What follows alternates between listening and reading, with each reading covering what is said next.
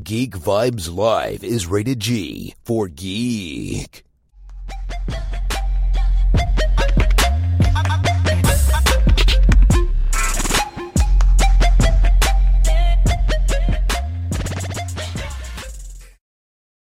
All right. Hello, everyone. Welcome back to another amazing episode of Geek Vibes Live interview. For this interview, I'm your host, Tia, and I have with me the amazing and honestly quite hilarious Bechir Sylvain. How are you today? I am good. I am great. I am well. Honestly, I wish I could have recorded our conversation before because you had me laughing for a hot second there. Which is funny because I'm sure that there wasn't too much laughter in your episode of the upcoming second season of Netflix's Black Summer, which will hit the streaming service on June 17th. So I really just wanted to give you an opportunity to tell me about your character, tell me about the episode as a whole. What can people expect from episode 5 of season 2? Oh man, like you said, a lot of non-comedy moments in that show, but we definitely had some good times due to the fact that it was that serious. So we had to bring some levity to it. But I played Brathwaite. I don't know if I want to say everything about it yet, but Brathwaite is definitely a character that pops up later on during the episode. I think we're on episode 5. And basically, it's me and Spears trying to survive this continuous, zombie apocalypse. And it was such a very, very special moment for me. And Spears, who's played by Justin Chu Carey, is because both of us, we both came up together. We both started our career taking an acting class with Mike Beach. So we've always joked around on like, man, one day we'll be able to work together and get paid for this because we would do like scenes. So for us to have an opportunity to fight zombies together on a Netflix show was one of the most special things that I will cherish for a very, very long time. So for the sentimental reasons, that's why we definitely want people to see it. But also the show itself, man, the first season, if anybody's seen this first season, blew me away. It was the first show that I saw that really put us into the humanity, the human behavior, how we naturally react. Because sometimes with certain zombie movies, I just find it very casual. Like I'm not thinking about making love to nobody when a zombie's trying to kill me. You know what I'm saying? Like love story, I don't get that. I never, right? I'm always like, wait a minute, when do you have time to check somebody out when some zombie's trying to eat your brain? I don't know. That's just me. But in this series, it really, I love the silent moments. I love the moments where you are thinking about surviving and you see people in the rawest form when you're trying to survive. And I think that's why people gravitate to it. And also the zombies are super fast. They're like real human people, unlike some other places where I'm like, they're running way slow. How are they going to catch me? And it's impossible. But yeah, so I hope I answered your question. I think I did. Yes, it's funny what you were saying before, because if you've seen the first season of The Walking Dead, I feel like every episode was some love scene. And as you said, it's the middle of the apocalypse here. I ain't got no time to be. I'm sorry. This is not the time to be horny. I'm sorry. I'm just saying, like, this is real life. Yeah, I mean, the zombies in Black Summer remind me of the zombies from 28 Days Later, where, I mean, they're sprinting practically at that point. And that's super terrifying. When you were filming this episode, I mean, what were, say, the challenges that you faced? You have to put yourself in the situation that you're in a zombie apocalypse. So, I mean, what would you say the challenges were? Man, the challenge is, besides shooting this during COVID, that was a very big challenge for everybody. But we started shooting before COVID, actually. And it was in January, and we had to stop because of COVID.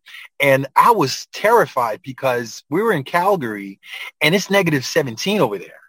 And that's a good day, And so I was like, oh, snap. I don't know if I'm going to be able to say Monica, because, the whole episode, we're outside in the woods. And so we had to try to figure out what, we flew out a couple of weeks before our episodes, and we were going to be there for 2 months. And well, I was going to be there for 2 months. Justin was going to be there for way longer. And I was the challenging of just trying to stay warm and being outside and trying to be natural. That was the first worry. And then COVID happened. Then we went back, and the challenge was they were like, oh, okay, cool. Since it's not going to be as cold, it was still cold because it's Canada, and but not as cold. But then they decided to do a rain scene where it's going to be raining. And I was like, oh, I've done this before, because usually the rain in Hollywood, it's warm, so you could get all drained up. That's why, like, a lot of films, when you see it's raining and they're moving around like it's nothing, it's because the water's warm, man. It's nice. It's like, you're just like, oh, bath water. Oh, I could do all types of scenes there. For some strange reason, that day it didn't work. So it was cold. It was freezing, and we're both wearing wetsuits, and we have these extra layers of clothes, and it's like soaking wet, and we're trying to do everything we can not to shatter our teeth, because we're just like, so every cut, they'll be like, and action, and we'll do the scene, and it'll be like a tough moment. I'm like, yeah, man, whatever, da da da da da da, and cut, and we're all like yelling, like, oh my god, and it's like, all right, cool. They were like, and because of COVID, we couldn't go back to our trailers, we couldn't go back to, get warm and get ready for the scene, and they gave us the option, but we're like, well, there's no point, because we're just going to get cold again. So we just toughed it out and just did it. So those were one of the challenges of that. But as far as immersing myself into the character, into that world, that's what I live for. I love that, to the point where it might be a little too annoying. When I came in, the first thing I was like in costume, I'm sitting there like, yeah, so my character's a coyote, and I'm going to need, I want to need this and that, and can you put a little scar in his face? Like, I had all this homework that I started with to bring in. So as far as the emotional section of it, that's the part that I enjoy the most. Well, so it's interesting that you say homework. What were some, were there any movies or TV shows that you referenced when trying to get into character? Man, so before COVID, right, we had to be quarantined for 17 days before we shoot. And it's literally house arrest, but with luxury, with Netflix money. Like, it's pretty awesome. Like, you're in house arrest. You can't leave your apartment. Somebody brings you food. You got a patio, and you got like little workout stuff. And I asked them, because they were like, hey, man, we will take care of your food. We'll take care of your entertainment. What do you want? And I was like, ooh, this is a game that I want to play. It's called The Last of Us on PlayStation. Let me tell you. Did you beat it? Did you beat the game? Did I beat it? Not only did I beat it, I replayed it twice. I mean, it was so the perfect game to play. I was getting terrified. I couldn't even play it at night. At some point, I couldn't play it at night anymore, because I was just like, nah, this is cool. And it was the second one, because I played The Last of Us, the first one, but the second one, and anybody right now that's listening to me, they're all yelling and agreeing with me right now, because we're nerds like that. But man, talk about preparation. After I played this game twice, yeah, that was all the preparation that I need, because it's literally the same type of genre, and also it's the same mentality. Like they're not going. I mean, there was a little love story there too, but just like the movie 28 Days After, it's that intensity, in which also threw me off too, for a video game to have a love scene. I was probably the most. I was like, wait a minute, I'm not pressing no buttons. What's happening? but it was dope. That was enough of of homework to allow me to at least tap into the fantasy of it, the because it's not real life. So that really helped me to stay in that world, and then applying all the stuff that I've learned that, I'm a member of the Actor Studio as far as like sensory and, animal work and all that stuff. Merging those two, it made it very, very easy. And also we had like 14 days to just be with the script. So the luxury of having that many days to just like learn the script was just, it was great. And I hope everybody gets to see it and see the type of work that we did. I will say that I have a friend who is a Twitch streamer, and she streamed The Last of Us Part 2 and said that she saw the entire game. So I feel like I know what you're talking about with that. Filming this project with COVID going on, I've interviewed a few actors, heard other actors say in interviews that one of the things that they missed pre-COVID was getting the opportunity to hang out with the other actors. But you're saying that you weren't allowed to go back to your trailer in this retrospect. So did you have more time with your fellow actors, or were you also kind of restricted with that? Well, this is the thing. With our episode specifically, we were very lucky and because it's only the two of us. So, and we both were tested and we did our quarantine. So yeah, we got a chance to really hang out. And we were the first show that Netflix were shooting during COVID. That was the first one that actually we finished and we had no issues. And so it was great. We both knew each other. We were best friends. So we felt very comfortable. So we got a really good chance. Man, it was luxury because after that, I worked on another show, a BT show called Bigger on BT Plus, and it was a totally different experience as you have other people and you have to be, the actors get a chance to hang out, but you're in your own little world and, there might be like 6 feet away from you and all that wonderful stuff. But this one, it was very awesome because it was just the two of us and we trusted each other and we allowed ourselves we gave ourselves permission to be intimate, in any way possible to make it real. Cause that was the thing about it is like, especially with that episode, we needed to make sure that it read, real, instead of, having another restriction of like, oh, you can't walk this way because it's too close, blah, blah, blah, blah, blah. And so, yeah, so for me, that experience was actually great. It was a great experience. And the whole crew was away from us. And talk about following protocol. They followed every protocol, naming colors like, all right, red, blue. And I didn't know what the colors were, but I knew that we had to follow something. Either we were in the red section or the purple section. It was a green section. It was a lot, but we just focused on each other and we decided to just stay in our own little bubble and work on things. And I think for the benefit of the show, I think it worked out. It worked out beautifully.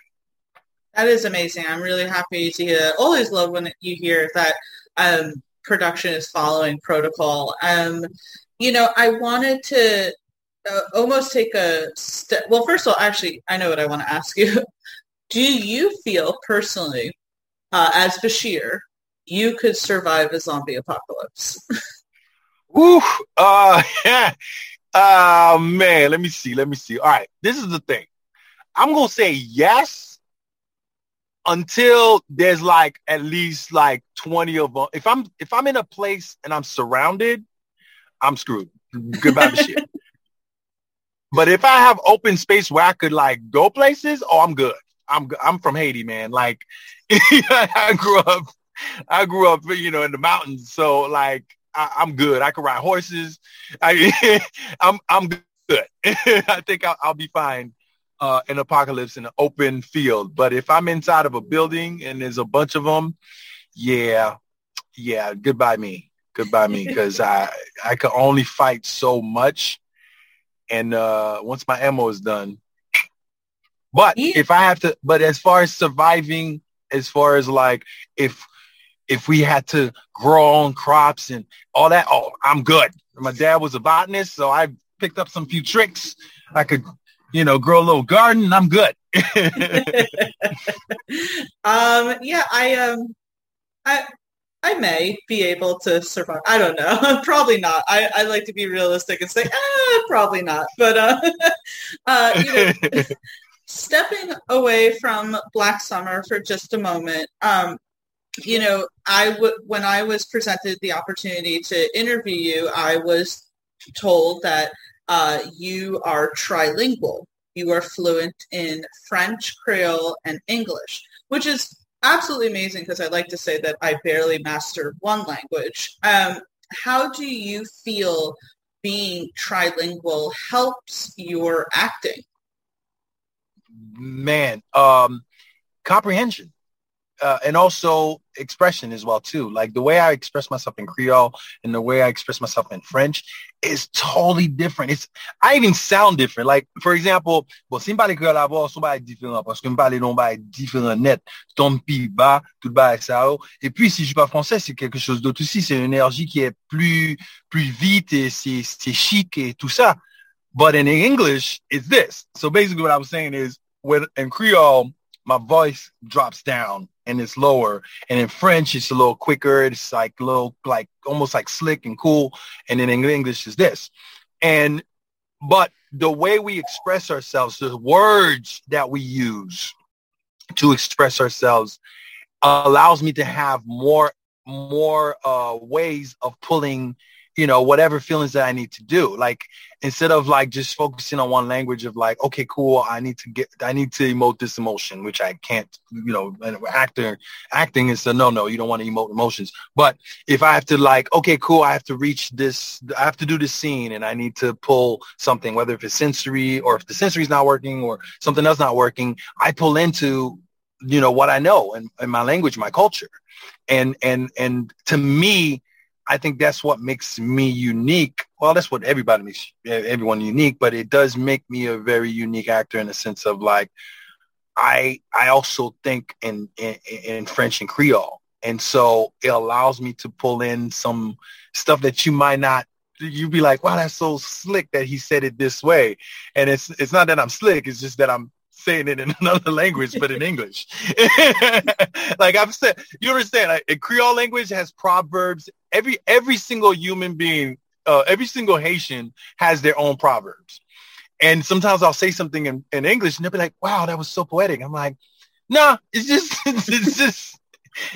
the Creole language. It's just, that's how we would phrase that. And they're like, oh, that's so dope. But, but yeah, I think it's very helpful when you're able to have, multiple languages in your mind. And also just culture, period. I think it's a benefit. And the more you know, man, I think NBC, was it NBC? Yeah, NBC was right. The more you know, the slogan. the more you know. The more you know. They were onto something. Do you, have any projects that you're doing where you get the opportunity to either speak French or speak Creole or even showcase your Haitian culture more? At the beginning of my career, yes, I did. I did a show called Love That Girl with Tatiana Ali from Fresh Prince. And she had her own show. It was on UPN. It was a while back. But they created a character her brother was a roommate and her brother had a best friend. His name was Smooth Ass Mark. His name was Mark, but they call him Sam, Smooth Ass Mark. But he was Haitian. And I got to speak French to her and woo her and become her love interest. So that was extremely excited because that was one of my first roles ever on TV.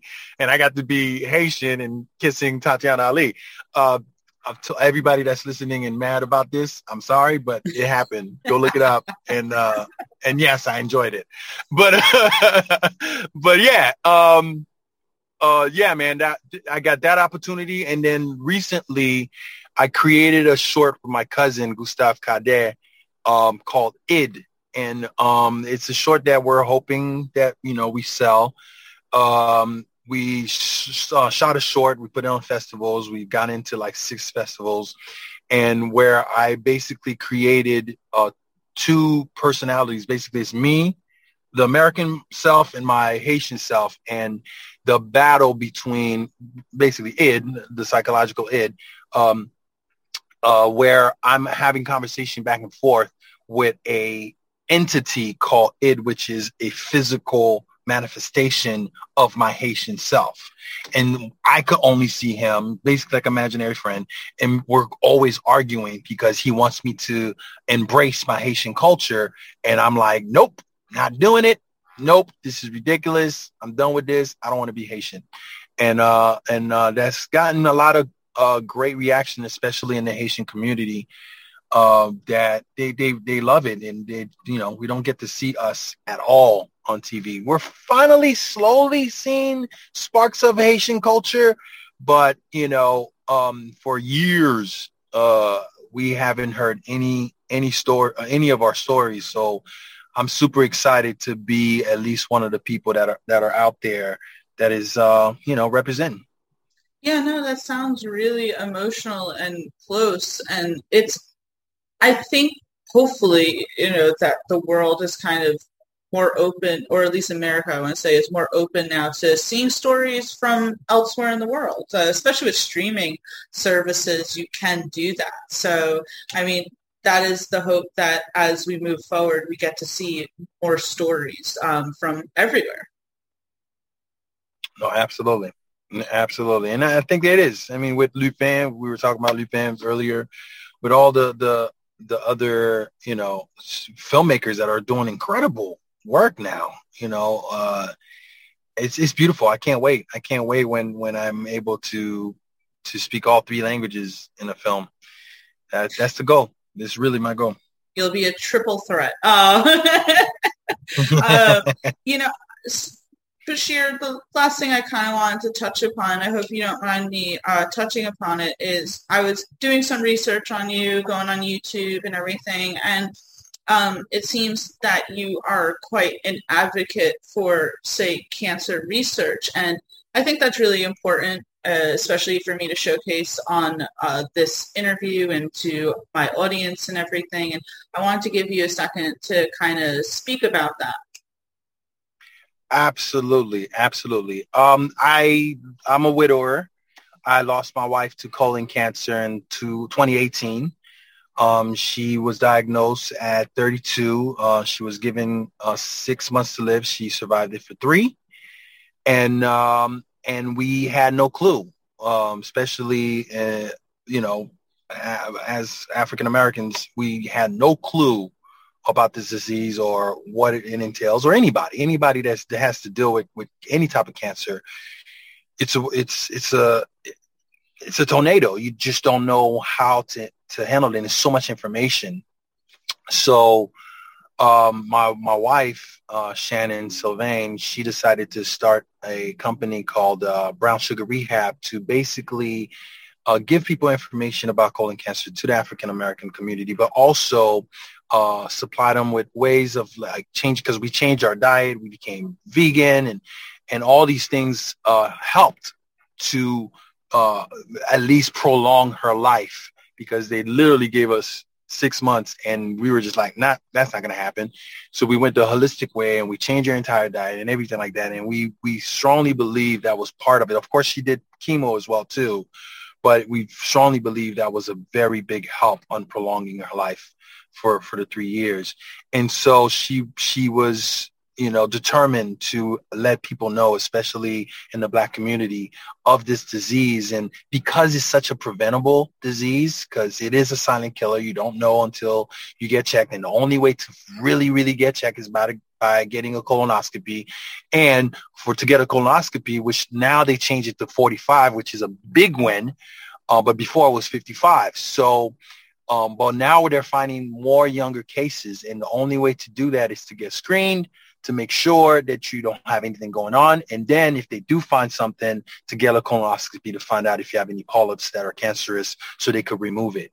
And it's been something that, it was a no-brainer, because I would hate for anyone to have to, number one, go through what she's gone through and what we've gone through as a couple. And also, to have the end result that we had, it's devastating. But it's at the same time, what she did her last few years of her life really inspired me to keep it going. It could have been easy for me to fall into a depression and not want to ever deal with it.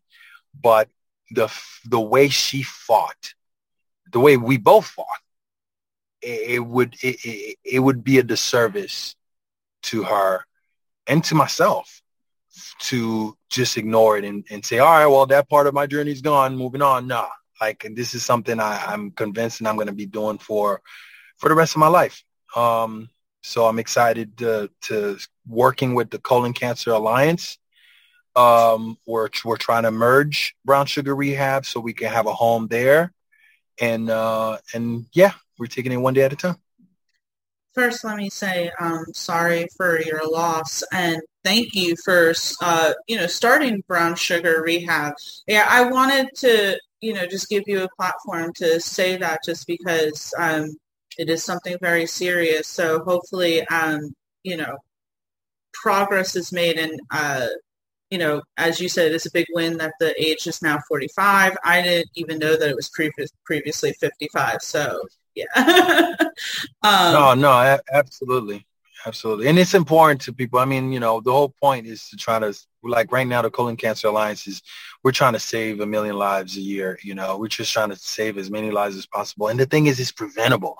That's the thing about colon cancer. It's like you so could prevent it. And all you got to do is just get tested, at least get screened. At least once a year. And that's the thing. Once you get screened or you get a colonoscopy, it's not something that you do every year.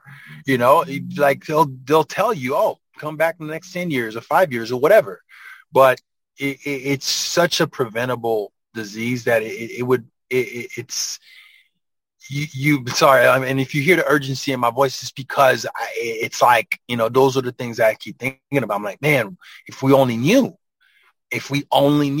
and now I have the responsibility, since I do know, why not share it? No, absolutely. And thank you for sharing your story. Bechir, before I let you get out of here, of course, want to ask, besides Black Summer, do you have any projects that we should keep an eye out for, that we should, that's on the horizon? Yeah, I'm going to do a very quick appearance on Claws. I was recurring last season. Season 3, I was recurring as EJ. I played Jen's baby daddy. This is the final season of Claws, unfortunately, but they brought me back, I think 2 episodes. I don't remember because we shot it such a long time ago. So I make my appearance again as EJ. And then also BT Plus. Last month, I reprised my role as Willie, homeless Willie, for BT Plus. And the show is called Bigger. And then I'm working currently on a Netflix animation. Can't say much about it, but it's making me very happy. All I can say is it's dealing with my culture. So I'm super excited about that one. Like super, super, super excited. And hopefully in time, when everything is ready to go, they'll release that. But I'll be the first one to know, right? Oh, absolutely. Absolutely. Bechir, it has been an absolute pleasure speaking with you tonight. Everyone who's listening, again, please make sure that you check out when the second season of Black Summer comes out, June 17th. It looks amazing, and we all love zombie stuff, so come on, we're all going to watch it here. But again, Bechir, thank you, and I hope you have a great rest of your week. Oh, no, thank you. Thank you very much, and hopefully we'll talk soon. Yes. Again.